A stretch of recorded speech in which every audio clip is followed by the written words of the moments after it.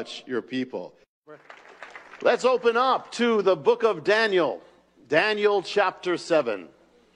In the first year of Belshazzar, king of Babylon, Daniel saw a dream and visions in his mind as he lay on his bed. And then he wrote the dream down and related the following summation of it. Daniel said, I was looking in my vision by night, and behold, the four winds of heaven were stirring up the great sea, and four great beasts were coming up from the sea, different from each other. The first was like a lion and had the wings of an eagle. I kept looking until its wings were plucked. It was lifted up from the ground and made to stand on 2 feet like a man. A human mind was given to it. And behold, another beast, a second one resembling a bear. And it was raised up on one side, and 3 ribs were in its mouth between its teeth. And thus they said to it, Arise, devour much meat. After this I kept looking, and behold, another one like a leopard, which had on its back 4 wings of a bird. The beast also had 4 heads, and dominion was given to it. After this I kept looking in the night visions, and behold, a 4th beast, dreadful and terrifying and extremely strong, and it had large iron teeth. It devoured and crushed and trampled down the remainder with its feet, and it was different from all the beasts that were before it. And it had 10 horns. And while I was contemplating the horns, behold, another horn, a little one, came up among them, and 3 of the first horns were pulled out by the roots before it. And behold, this horn possessed eyes like the eyes of a man, and a mouth uttering great boasting. I kept looking until thrones were set up, and the Ancient of Days took his seat.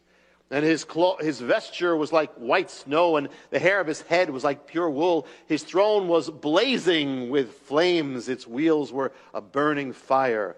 And a river of fire was flowing and coming from before him out. Thousands upon thousands were attending him, and myriads upon myriads were standing before him. The court sat, and the books were opened. This is a picture of world history. World history from the first great world empire that took Jerusalem to Rome, the great world empire at the end. But first, what we're going to do is I want to get into the nutshell of world history. This is the first part. There's going to be more than one on this, because today we're going to go from a certain point in history up to the destruction of the temple, up to Rome. But this principle is going to take us ultimately, before we finish this series, it's going to take us to the United States of America. This principle is so exact, it's so amazing, that it goes from the time of the pharaohs all the way to 2013. And it explains world history in an amazing way. And the first thing I'm going to do is going to give you a nutshell of ancient history. And secondly, we're then going to start tying it into things that happen in the Bible linked to that world history. And third, after that, then we're going to get into this secret or key of world history that unlocks world history. And so you will be understanding more than of what's going on in the world, more than renowned scholars of the age. See, I can't go through every kingdom in this series, of course. There are many nations and peoples and kingdoms, and many very substantial ones. For instance, China, India, Latin America, all these things. But we're going to follow the center chord of world history, the focus, the vortex of world empires, and see some amazing things. And we're going to see first the sweep. Civilization begins, as we know it, in what is called Mesopotamia. You learned this, some of us in school, called the cradle of civilization, the fertile crescent, because it looks like a crescent. It's the fertile part of the Middle Eastern desert. It surrounds the rivers of the Middle East, and that's where these kingdoms arose. Particularly the land of Iraq, of all places. Beginning in the mountains of Armenia, flowing down to the Persian Gulf. That's where it all pretty much began. Particularly in the south of this region, which was called Sumer. More than any other people, the Sumerians shaped the Mesopotamian civilization. And they were living originally in kind of independent city-states. Around 2000 BC, they united. Writing as we know it came from Sumer. That, in other words, you had hieroglyphics where basically a picture was what it was, but you had now symbols taking over from pictures, which is going to lead to writing. It began in Sumer. About 2150 BC, they come under the leadership of a city named Ur. Does that sound familiar? And Ur, which it just so happened, and this is we've done another thing called the D33, may not get it right, D328, I think, the secret of world history, which also deals with the centrality of God's purpose. Notice, Abraham will end up being right in the center of world history. Today, it's more like America, New York, Israel, and other places. That's where always the Jewish people, God keeps them there. But here, Ur of the Chaldees, they drive out foreign invaders, they reunite, and they reunite Sumer and the region called Akkad under their rule. The Sumerian independence is short-lived. Around 2000 BC, they are conquered by the Elamites. About 1900 BC, the Amorites invade. You hear all these people in the Bible. They establish a capital at the village called Babylon, the kingdom of Babylon. And they have a famous king called Hammurabi, the Code of Hammurabi, 1728 to 1686 BC. It reaches its peak around 1900 to 1595 BC. That's the first Babylonian kingdom. Then there's another kingdom developing, another great center of the world, ancient civilization, and that is called in Hebrew Mitzrayim, and it's called in English Egypt. The first or old kingdom, it has three periods. You got the Egypt Old Kingdom, the Middle Kingdom, and the New Kingdom or Empire. And so it comes around, in the late Middle Kingdom, the pharaohs extended their power to the land of Israel. But around 1750 BC, something happened. They are invaded by a people called the Hyksos. They invaded them. Who were the Hyksos? It's a Greek version of an Egyptian word that literally means foreign rulers. Now, most likely, the Hyksos were actually Semitic people linked to the Jewish people. And they ruled around 1648 to 1540. And so the 1500s, the Egyptians drove them out, and they ushered in the last big empire of Egypt, called the Empire. They reach its peak. It reaches its peak under King or Pharaoh Thutmose III and Ramesses the Great, who you know about. Ramesses built all these things. There's a question about how they linked up with the Exodus. We'll get to that after. And after that big kingdom comes a long decline for Egypt. And by 1200 BC, Egypt is stripped of all its foreign territories. And it becomes pretty much isolated in many ways to the Nile. Egypt would never again be a great world power after that. And around 1200 comes this invasion across the Middle East called the Sea Peoples. And here these Sea Peoples, some of the Sea Peoples are called the Philistines.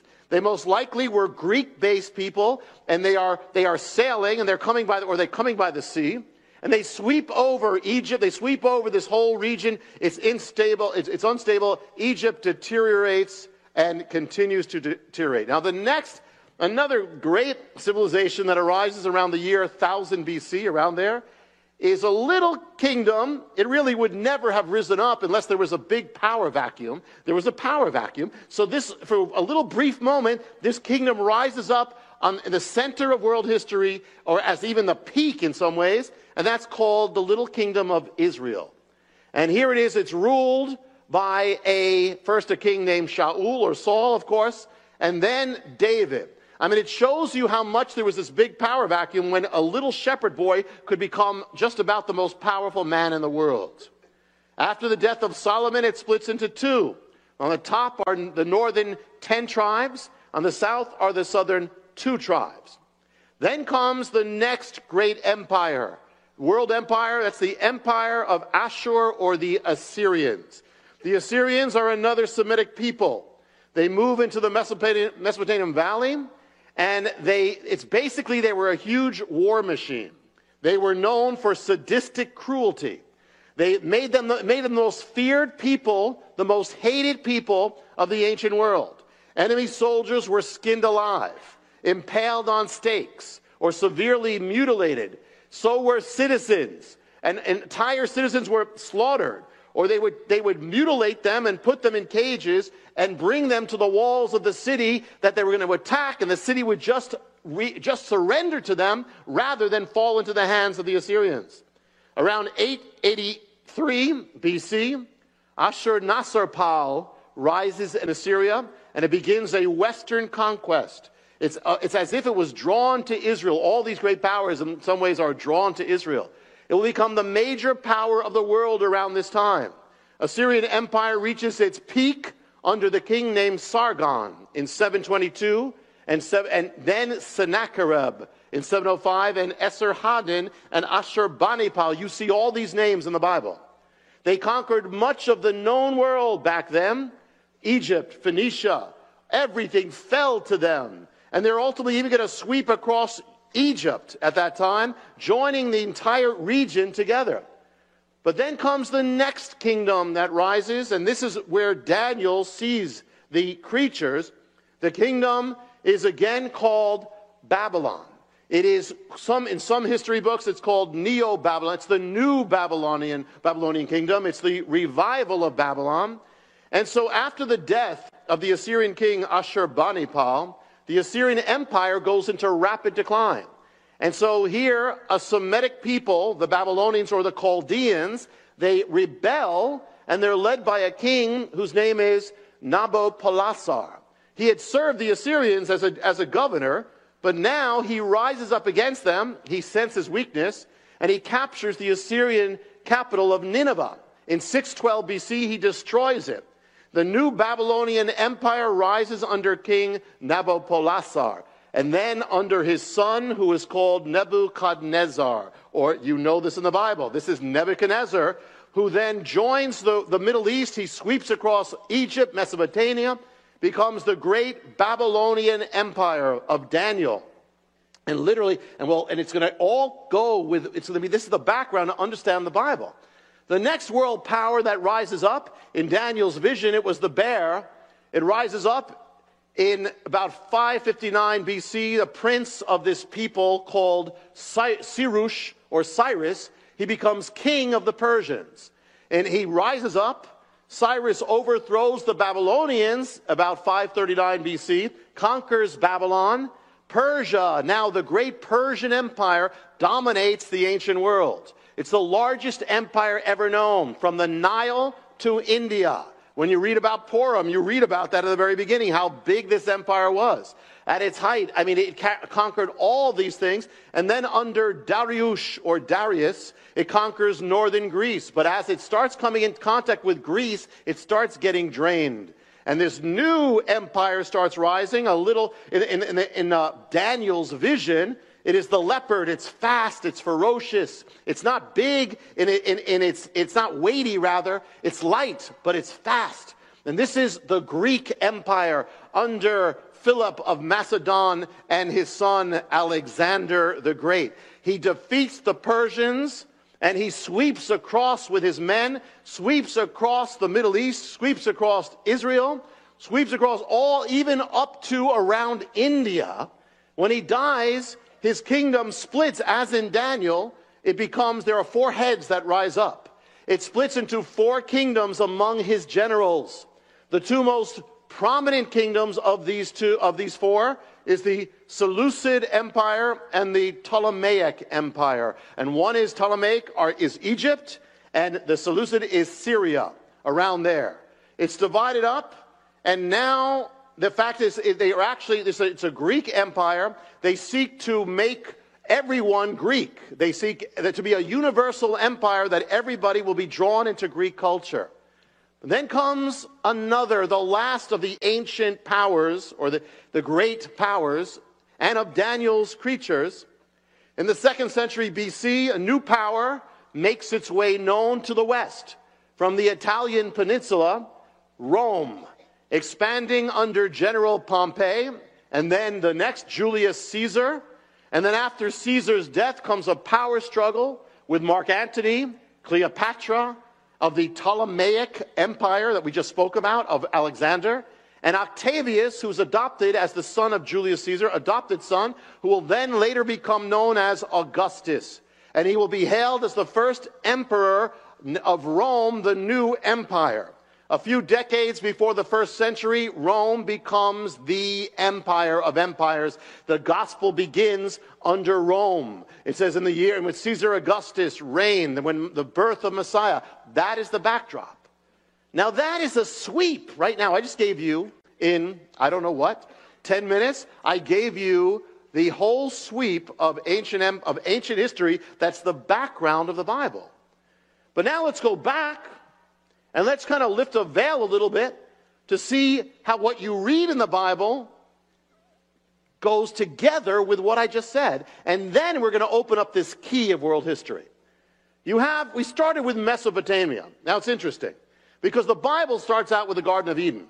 And in Eden, you have 4 rivers. And 2 of those rivers are the Tigris and the Euphrates. Another one may be the Nile. And so it's interesting that where the Bible says everything started, it's the same place where historians say civilization started. In the same area of the rivers. In fact, Mesopotamia, you know what it means? Mesopotamia, meso means in the middle of, and Potamia, like the Potomac, in Washington, means the river. It means in between the rivers. Which rivers? The same rivers that are mentioned in the Garden of Eden. It all happens around there. And then when you look at Egypt, you have this great center, the Egypt, which is by the Nile, the other river. And we said that around a certain time, 1750, these invaders come in, the Hyksos, which is interesting because when you look at the names of these invaders who took over Egypt for a time, their names are Semitic. Like they have names like Baal, or like one name has Yaakov, like Jacob in it. And so it kind of makes sense that they would be more open to the Hebrews, Joseph, when they came in. But once the Egyptians drove them out, it makes sense that arose the pharaohs who did not know Joseph, who now are against the Hebrews, because the Hebrews are seen as similar to these people. So it makes sense that then they would enslave, or they would come against and fear the Israelites. Then you have the invasion of the sea peoples I talked about as Egypt starts falling apart. And this again was linked to the Philistines, David and Goliath, Samson and Delilah. All that is all part of this backdrop, or all backed up by it.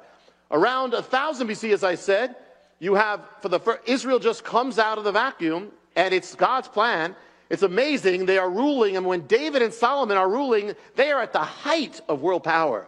I mean, it's amazing from nothing to suddenly this height.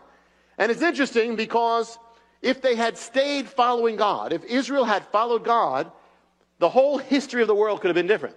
I mean, God is sovereign. We're not getting into that. But the fact is that as they started falling away from God, then their enemies started rising up.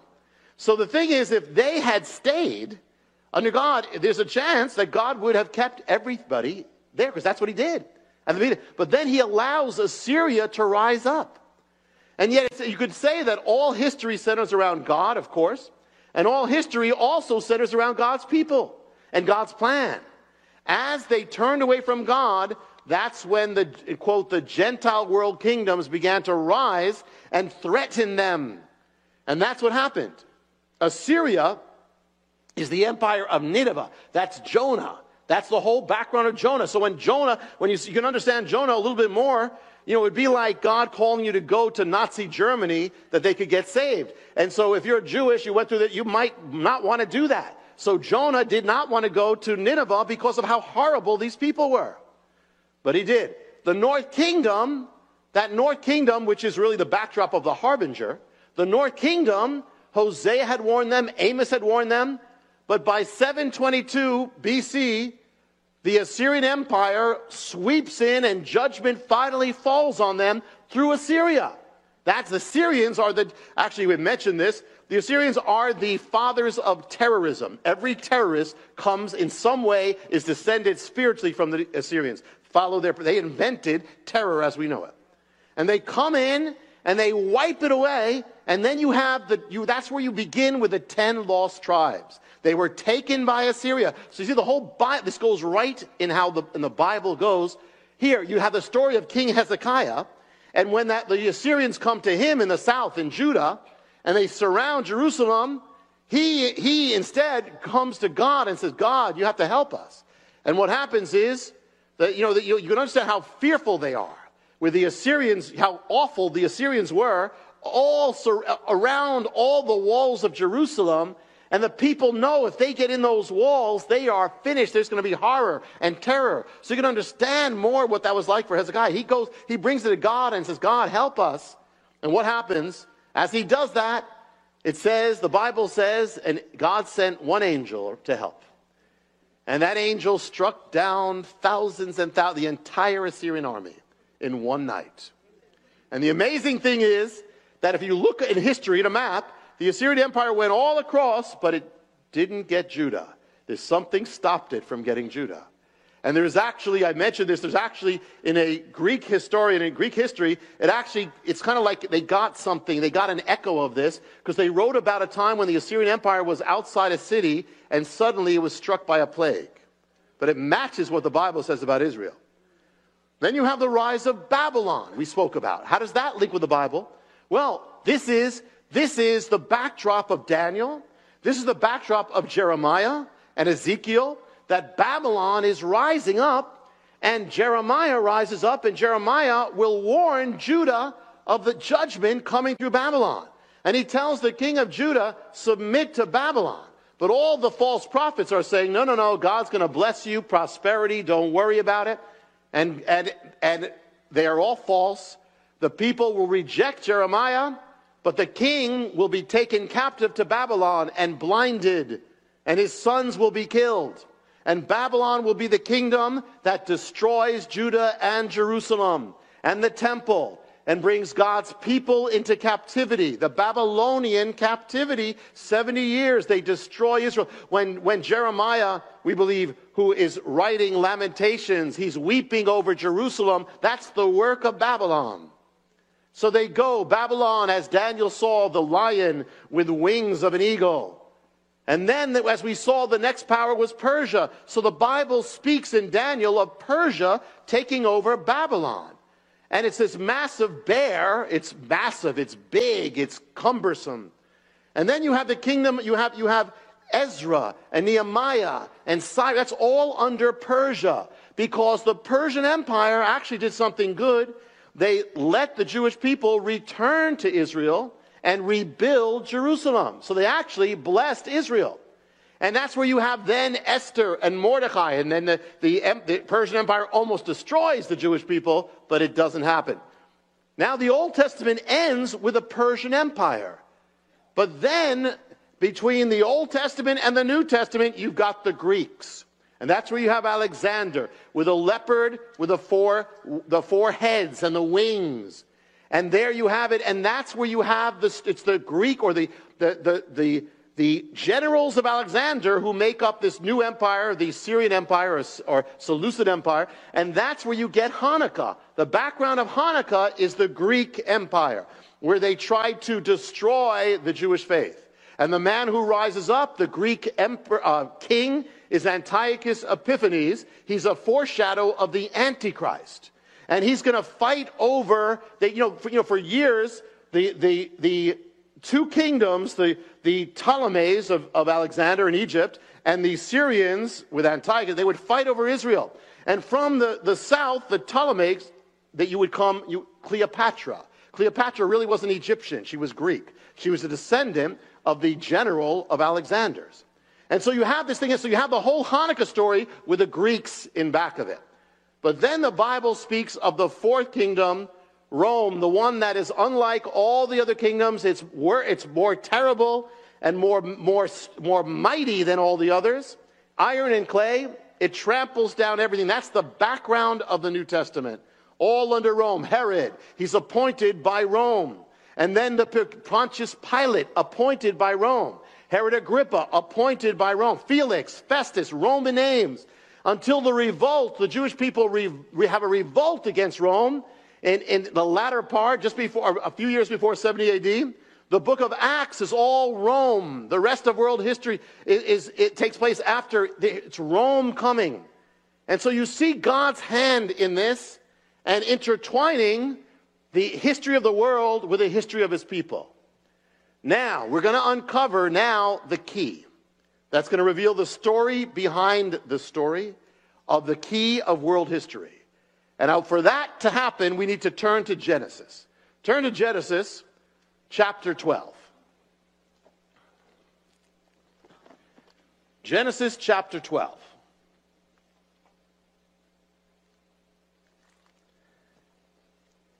And we're going to look at something, we're going to begin something now that's going to go, ultimately, we will see what's happening in the world right now is exactly tied into what was happening then. Now the Lord said to Avram, go forth from your country and go from your father's house, your relatives, to the land I'll show you. And I'll make you a great nation, and I will bless you. And I'll make your name great, so you shall be a blessing. And I will bless those who bless you. And the one who curses you, I will curse. And in you, all the families of the earth shall be blessed.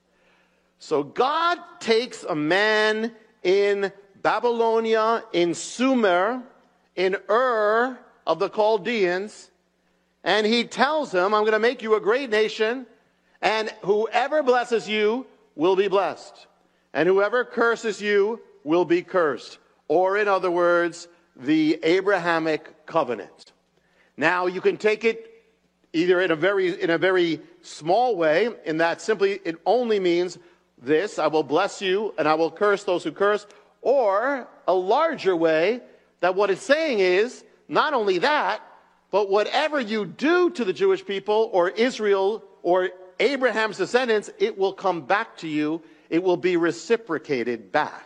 So if you bless, it comes back as blessing. If you curse, it comes back as cursing. This is true for nations and individuals alike. I have never met a person who hated the Jewish people and prospered, was a blessed person. Never. I've never met a person who loved the Jewish people in God and wasn't blessed in some way. So here we're going to see something, the actual history of the world revolving around this secret. This key, secret to the world. Egypt, look at Egypt. It rises to the height of its power. The children of Israel are inside of it when it rises. The Egyptian empire. And then they turn against the Jewish people. They strip them of their status. They strip them of their rights. They make them slaves. Their possessions, everything stripped. The Egyptian empire, so what happens to Egypt? Abrahamic covenant. They strip them, they enslave them. Egypt, from the height of world power, Egypt collapses. It enters a long period of decline. You can almost take it as the Pharaoh is heading to the Red Sea and the Red Sea sweeps his army. That's the beginning of the end. Egypt enters a long period of decline. As Egypt stripped the children of Israel of its possessions and status as a people, one historian writes, Egypt was stripped of all its territories. Egypt was stripped continuously. It went into a long decline until it became a second-rate power, a vestige, a shadow of its former self.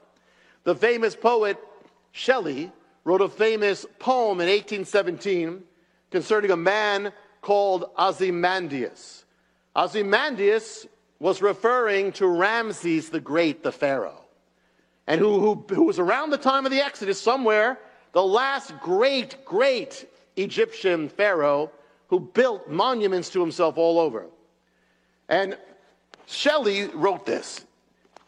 He said, I met a man from an antique land who said, 2 vast and trunkless legs of stone stand in the desert. Near them on the sand, half sunk, a shattered visage lies, whose frown and wrinkled lip and sneer of cold command tell that its sculptor well those passions read, which yet survive stamped on those lifeless things, the hand that mocked them. Power, because one of what else, something about dunamahi, it also means the possible. The power of the Spirit is the power of the possible. Interesting. Even in English, the word can mean 2 different things. It can mean, I can do it, or it can happen. It's possible.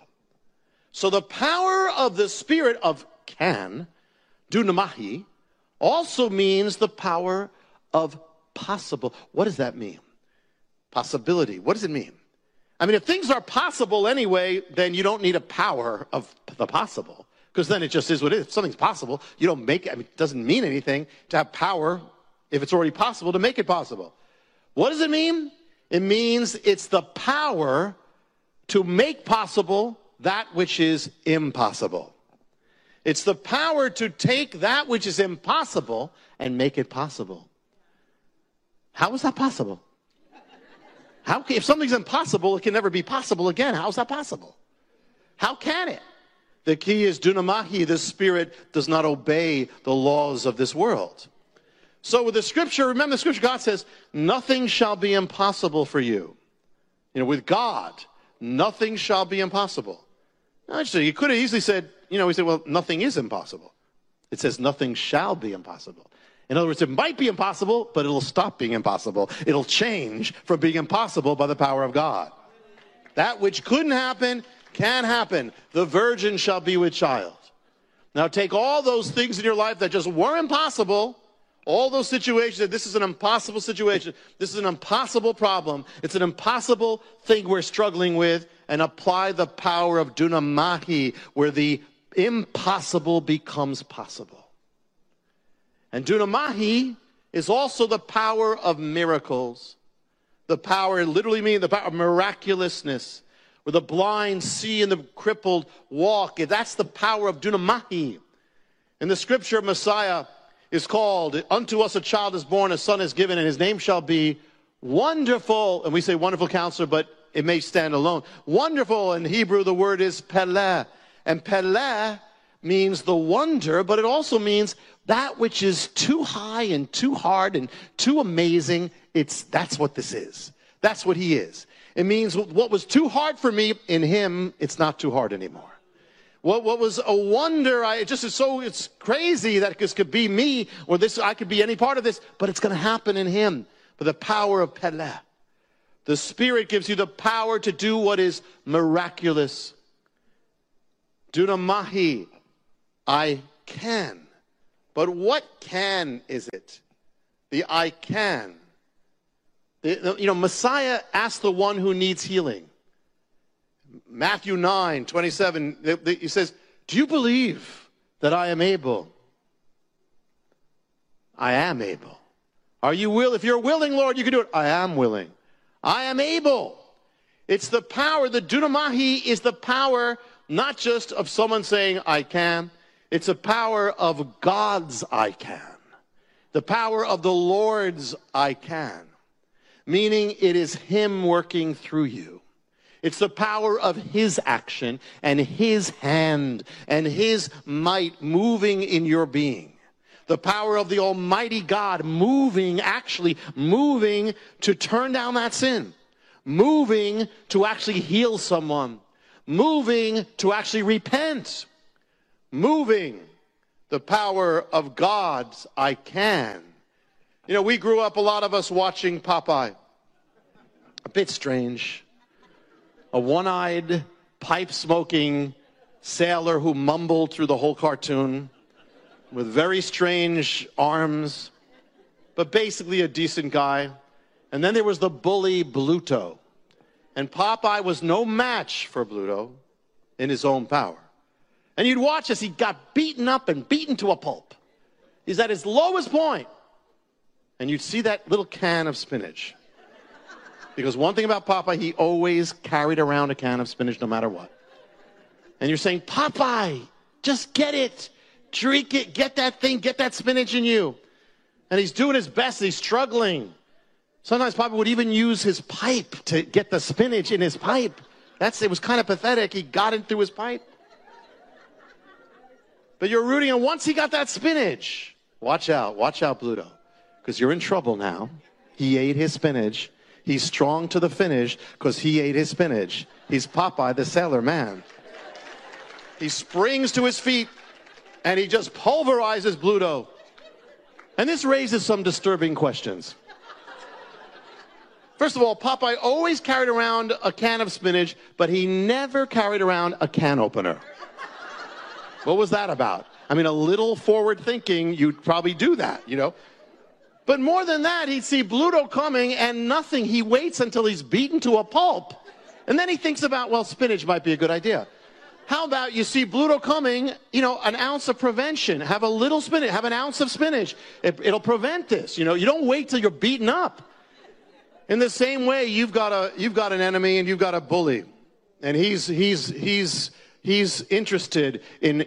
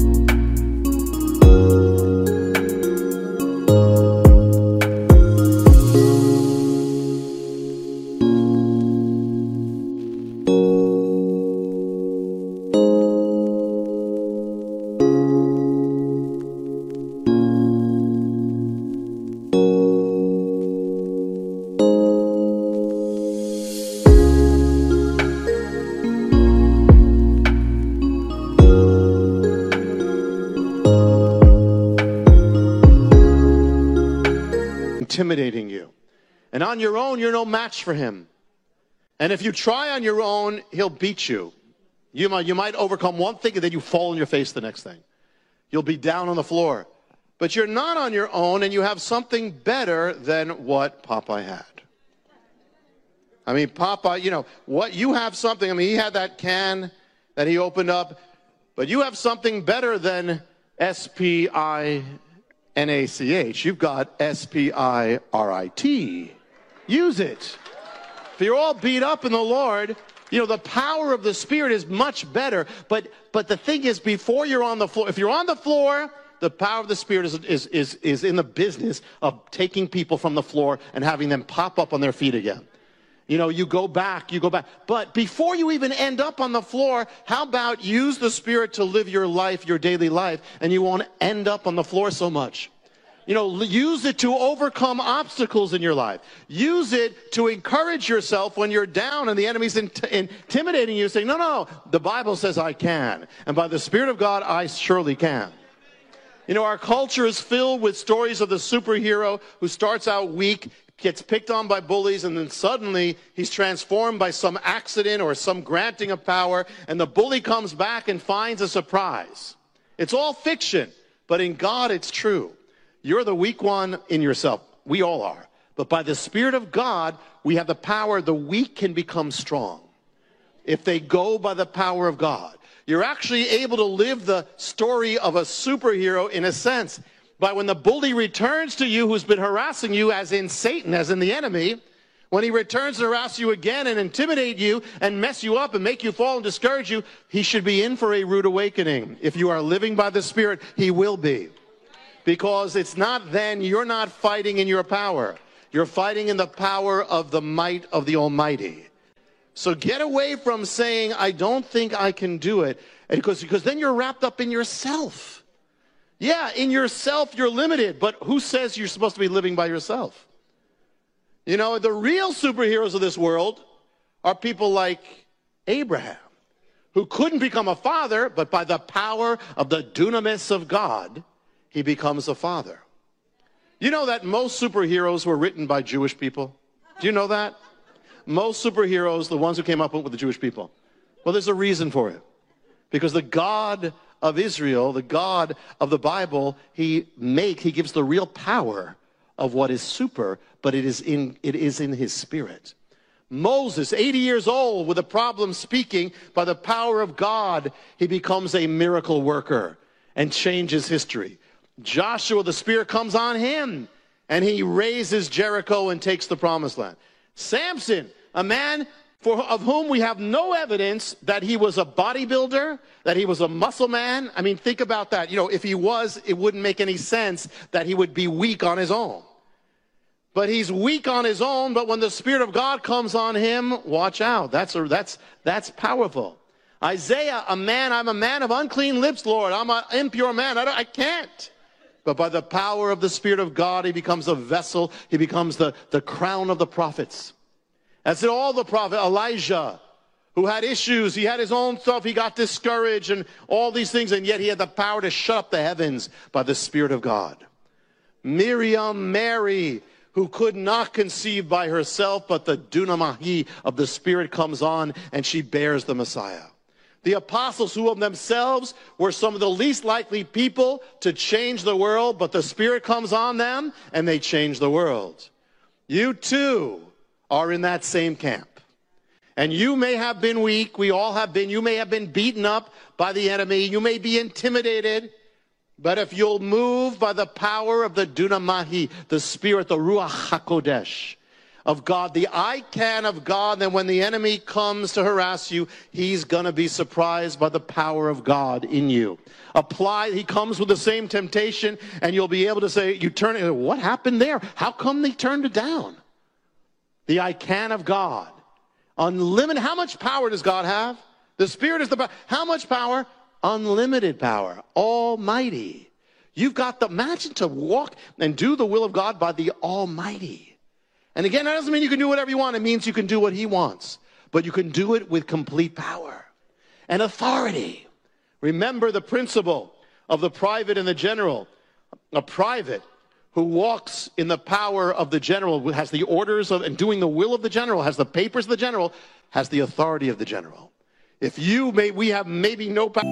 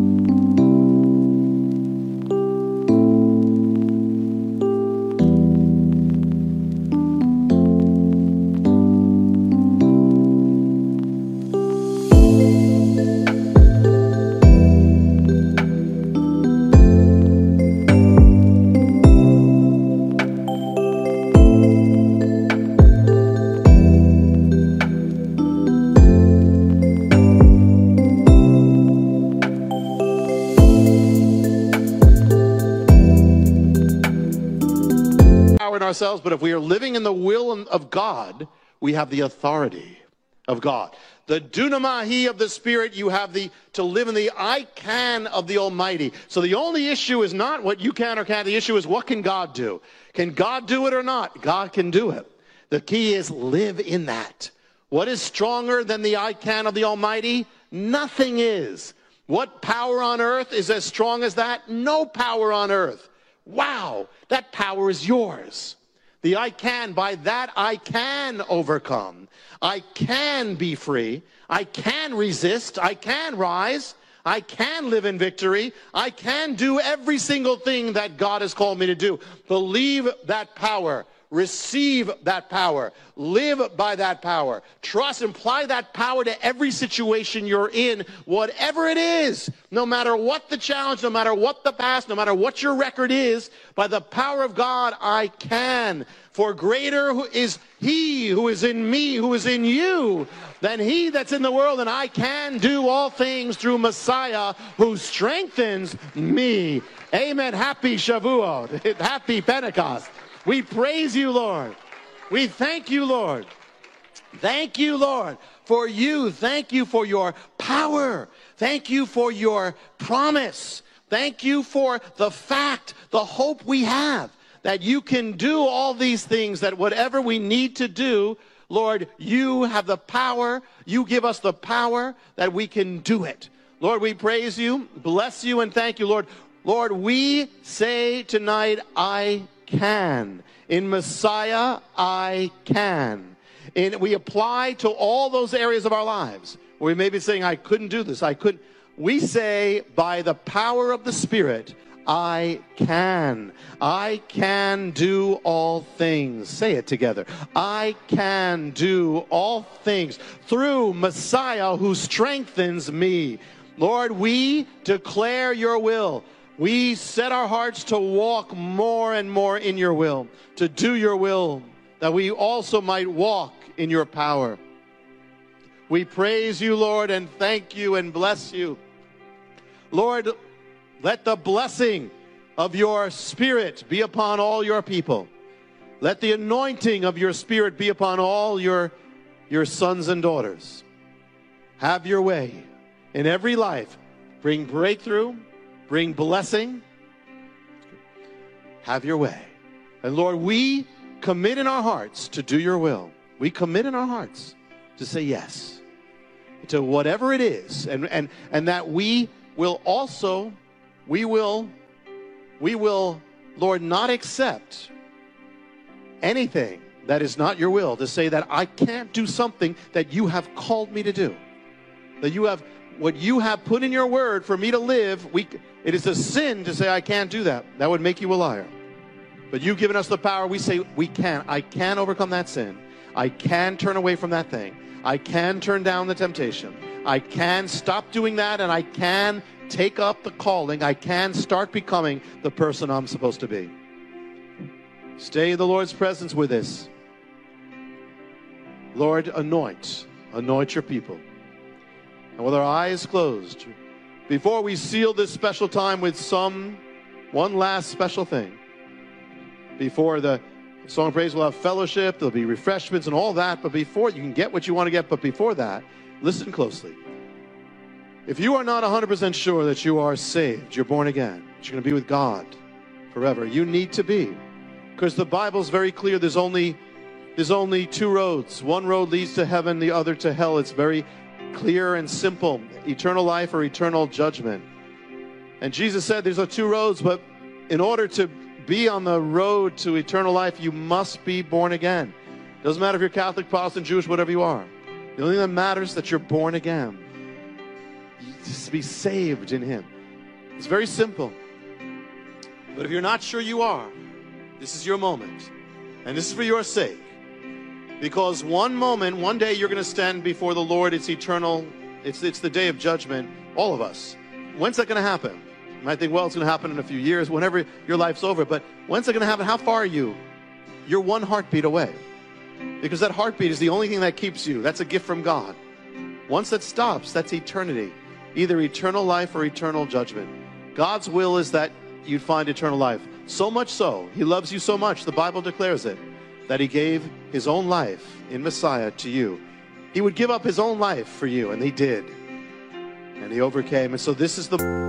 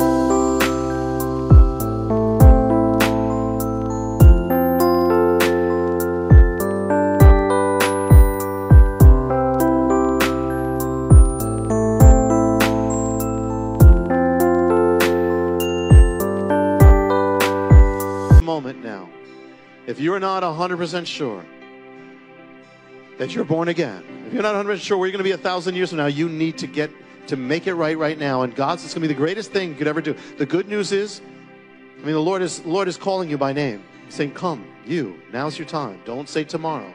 You may never have this chance again. You may never recognize it again or be open. But God's saying, come. And I will not reject you if you come. That's the good news. The bad news is you can let the moment pass you by, like the Lord calling the disciples. They had to say yes then. Don't let the moment pass you by. Don't let salvation pass you by. It's very simple. How do you know? How do you get right with God? How do you become born again? Very simple. The Bible says whoever receives him, truly, but for real, receives him in your life, you make him the Lord of your life, you follow him, you trust in him, you're going to be saved. You're going to be the child of God. And so I'm going to lead in a simple prayer. The Bible says it can begin with that.